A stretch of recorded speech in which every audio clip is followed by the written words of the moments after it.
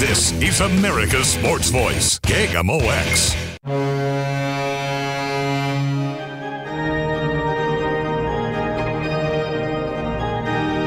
Sports Open Line does continue here on KMOX. The Blues are on a bit of a run. So far, it's been all or nothing. They started the season on a winning streak. Then they went into a long losing streak. And now they're on a winning streak once again. We're very happy to welcome back onto the program a guy who covers the Blues for NHL and NHL.com. Also has his Inside the Blues at SI.com. You can follow him on Twitter at LKorak10. He is Lou Korak. Lou, always appreciate your time. How are you? Good, Matt. How are you doing? Doing good. Just can you, what's, as you're watching the end of that game when the Avalanche have pulled the goalie, so it's essentially a 6-on-3, it's a 1-goal game, and the Blues are able to kill it off and get the win. How big of a moment is that for this team?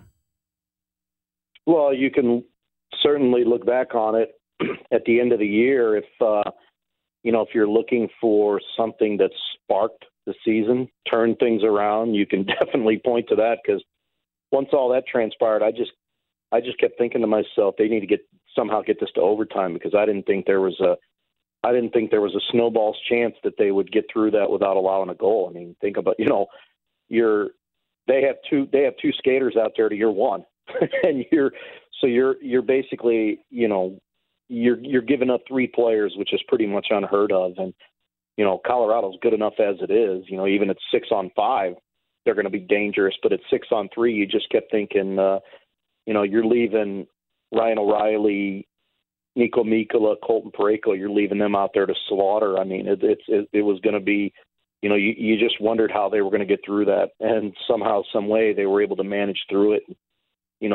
All the kudos to Jordan Binnington for how good he played. I mean, that's an incredible 2 points to be able to pull out, all things considered. And you're on a 3-game winning streak now, and that 8-gamer that was quite a large hiccup by the Blues standards. It's in the rearview mirror now, but I think this team has just got that mentality right now of just continue to build. Just worry about the next game. Don't worry about trying to match an 8-game winning streak or a 5-game winning streak or a 10-game or whatever it is. They've kind of got that attitude right now, just win the next game. And I think that's really helped them out here. You had to start somewhere, and you had to win one. They got the one against San Jose, and, people were like, whatever, you just beat the Sharks. But now coming off of back-to-back wins in Vegas, in Colorado, that's pretty impressive. From Craig Berube's standpoint, during that losing streak, I mean, there were some changes made in terms of some line combinations and some movements up and down between the NHL and AHL, but nothing crazy was done. He didn't lose it. Like he was clearly frustrated, but he didn't lose it. How important is it to have a leader that during a period like that is able to continue to kind of just preach the idea of just keep working and it's going to come around? Well, that's what it is. That's really all it was. And, there was a game there, I believe it was against L.A. when they got booed off the ice that, you had some pretty frustrated and upset players talking about the effort that they're putting forth. And I think, by their own admission, that's where the fan frustration came in, because, these players here understand that this is a very accepting and a very understanding fan base. And it's one thing to get beat, but that's another thing to not put forth an effort. And I think the fans were understanding that, they were feeling that, and they were letting the team know it.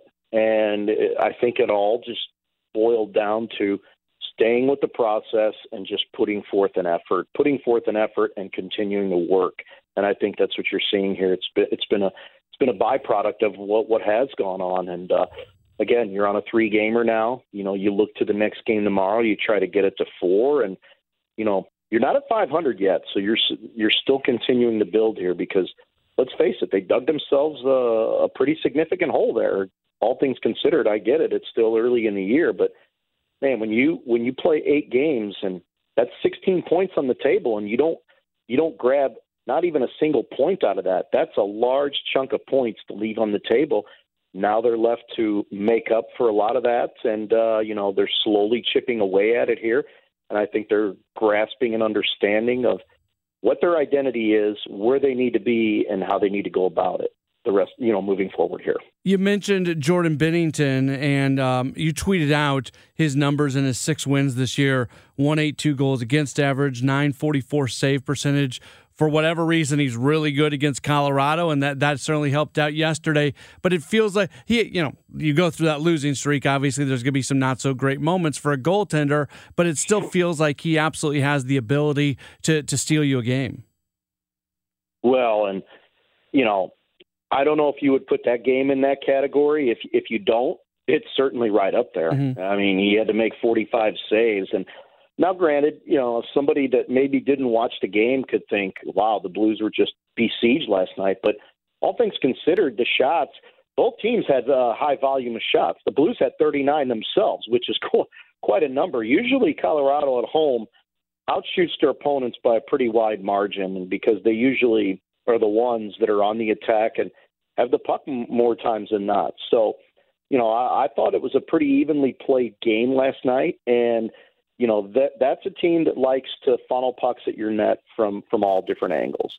And I think what the Blues did last night really good was they contained them to the perimeters. And when they did have their high end and grade A chances, you had your goalie that you need to make a save was able to make a save, and he did that last night. And none bigger than the one-timer on Cale Makar there with inside of 2 minutes left. I mean, that's the one that I was looking at, and I'm thinking, oh, here it comes. And, when he slides from his left to right and is able to make that save, it was you kind of started to think, I don't know, maybe he's going to be able to pull this one out for his team. He was certainly good in the third period, facing 22 shots against Vegas when they made their push on Saturday night. So, I don't know where this team would be right now without him, because even in those games where, the numbers look, quite gaudy and not in a good way for a goalie, that to me continues to just be where the team play was so poor in front of him. It reflected in his numbers, but I don't think any of it's been reflective on his play at all, because quite frankly, I just think he's been pretty fantastic this year, and he's really picked up where he left off with that unfortunate injury in the playoffs last year. Luke Korak, who covers the Blues for NHL.com, also has his Inside the Blues at SI.com, continuing to join us on Sports Open Line. I know you've touched on this a little bit already in our conversation, but very specifically, and it's not just one thing. I'm smart enough to realize that you don't go from losing 8 games in a row to winning 3 games in a row by fixing just one thing. But as you compare the totality of the losing streak to just the spurt that they've had in these last few games, what have you seen from them that maybe has been the biggest difference? Well, I think their ability to hang on to pucks in the offensive zone with a little more regularity. They're getting pucks in, and now these guys are going to work. This all stems back to when we were talking about that they're just putting in more work here. And this is a team that thrives on when they get pucks in deep and just try to work their opponents down. That's when they tend to have their most success. And when they were losing hockey games, and it was something that I had touched on with Craig Berube a couple of different times, is, asking him, are you seeing too many one and dones? And he quite frankly said, yeah. So that's something that they needed to correct. Now they're getting pucks in. Now they're able to go to work. They're able to retrieve them. They're able to turn teams over. And that's when they're at their best. I think that's been the biggest noticeable thing for me. The less time they spend in their defensive zone, the better they are, because, let's face it, quite frankly, it's a D group that has gotten better over these last couple games, but not one that's really equipped to be able to withstand a whole lot of pressure in their zone. When they're able to get pucks cleanly and able to transition them out of the zone freely, get them up to their forwards, and then let them go to work at the other end, that's when they're at their best. And I think you're starting to slowly see a gradual increase in each one of these games that they've won. Jordan Kyrou has scored 2 of the last 3 games. He hadn't done much of anything. A lot of people talk about the contract and him responding to that.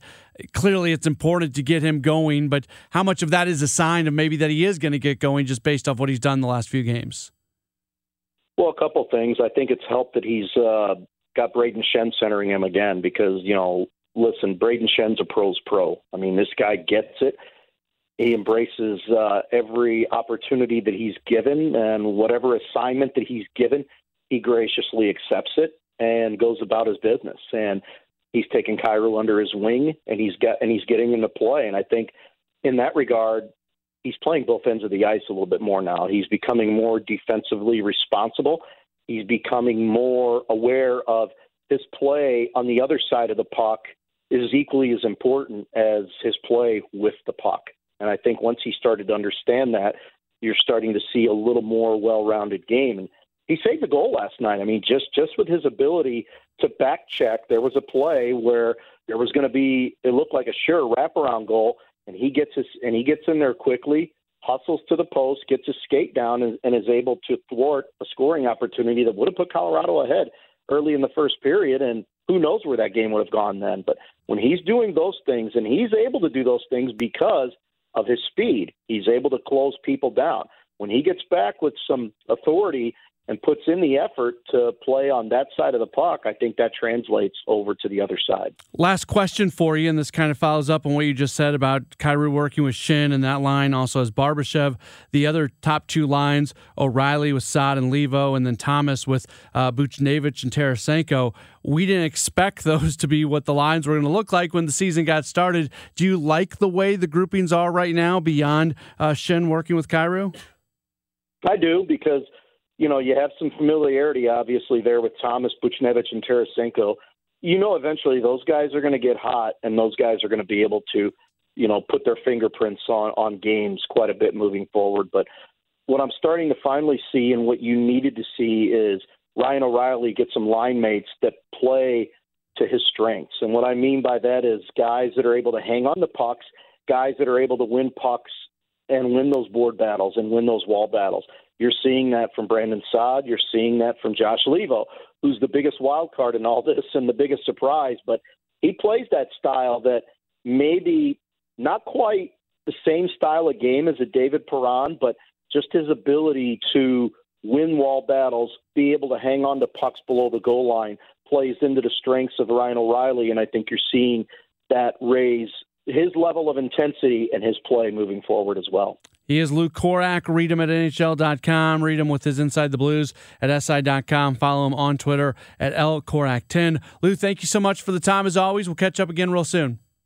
Anytime, Matt. Take care. All right, very good. There's Lou Korak talking with us after a big Blues victory last night. I'm telling you, it was so much fun. It was so much fun watching those final couple minutes as they tried to battle through a 6-on-3, and they were able to do it to get a win against the defending Cup champions. When we come back, more on the Blues. We'll hear some of the post-game audio that came out of the locker room after last night's game. We'll do that next. This is Sports Open Line. My name is Matt Pauley. This is KMOX.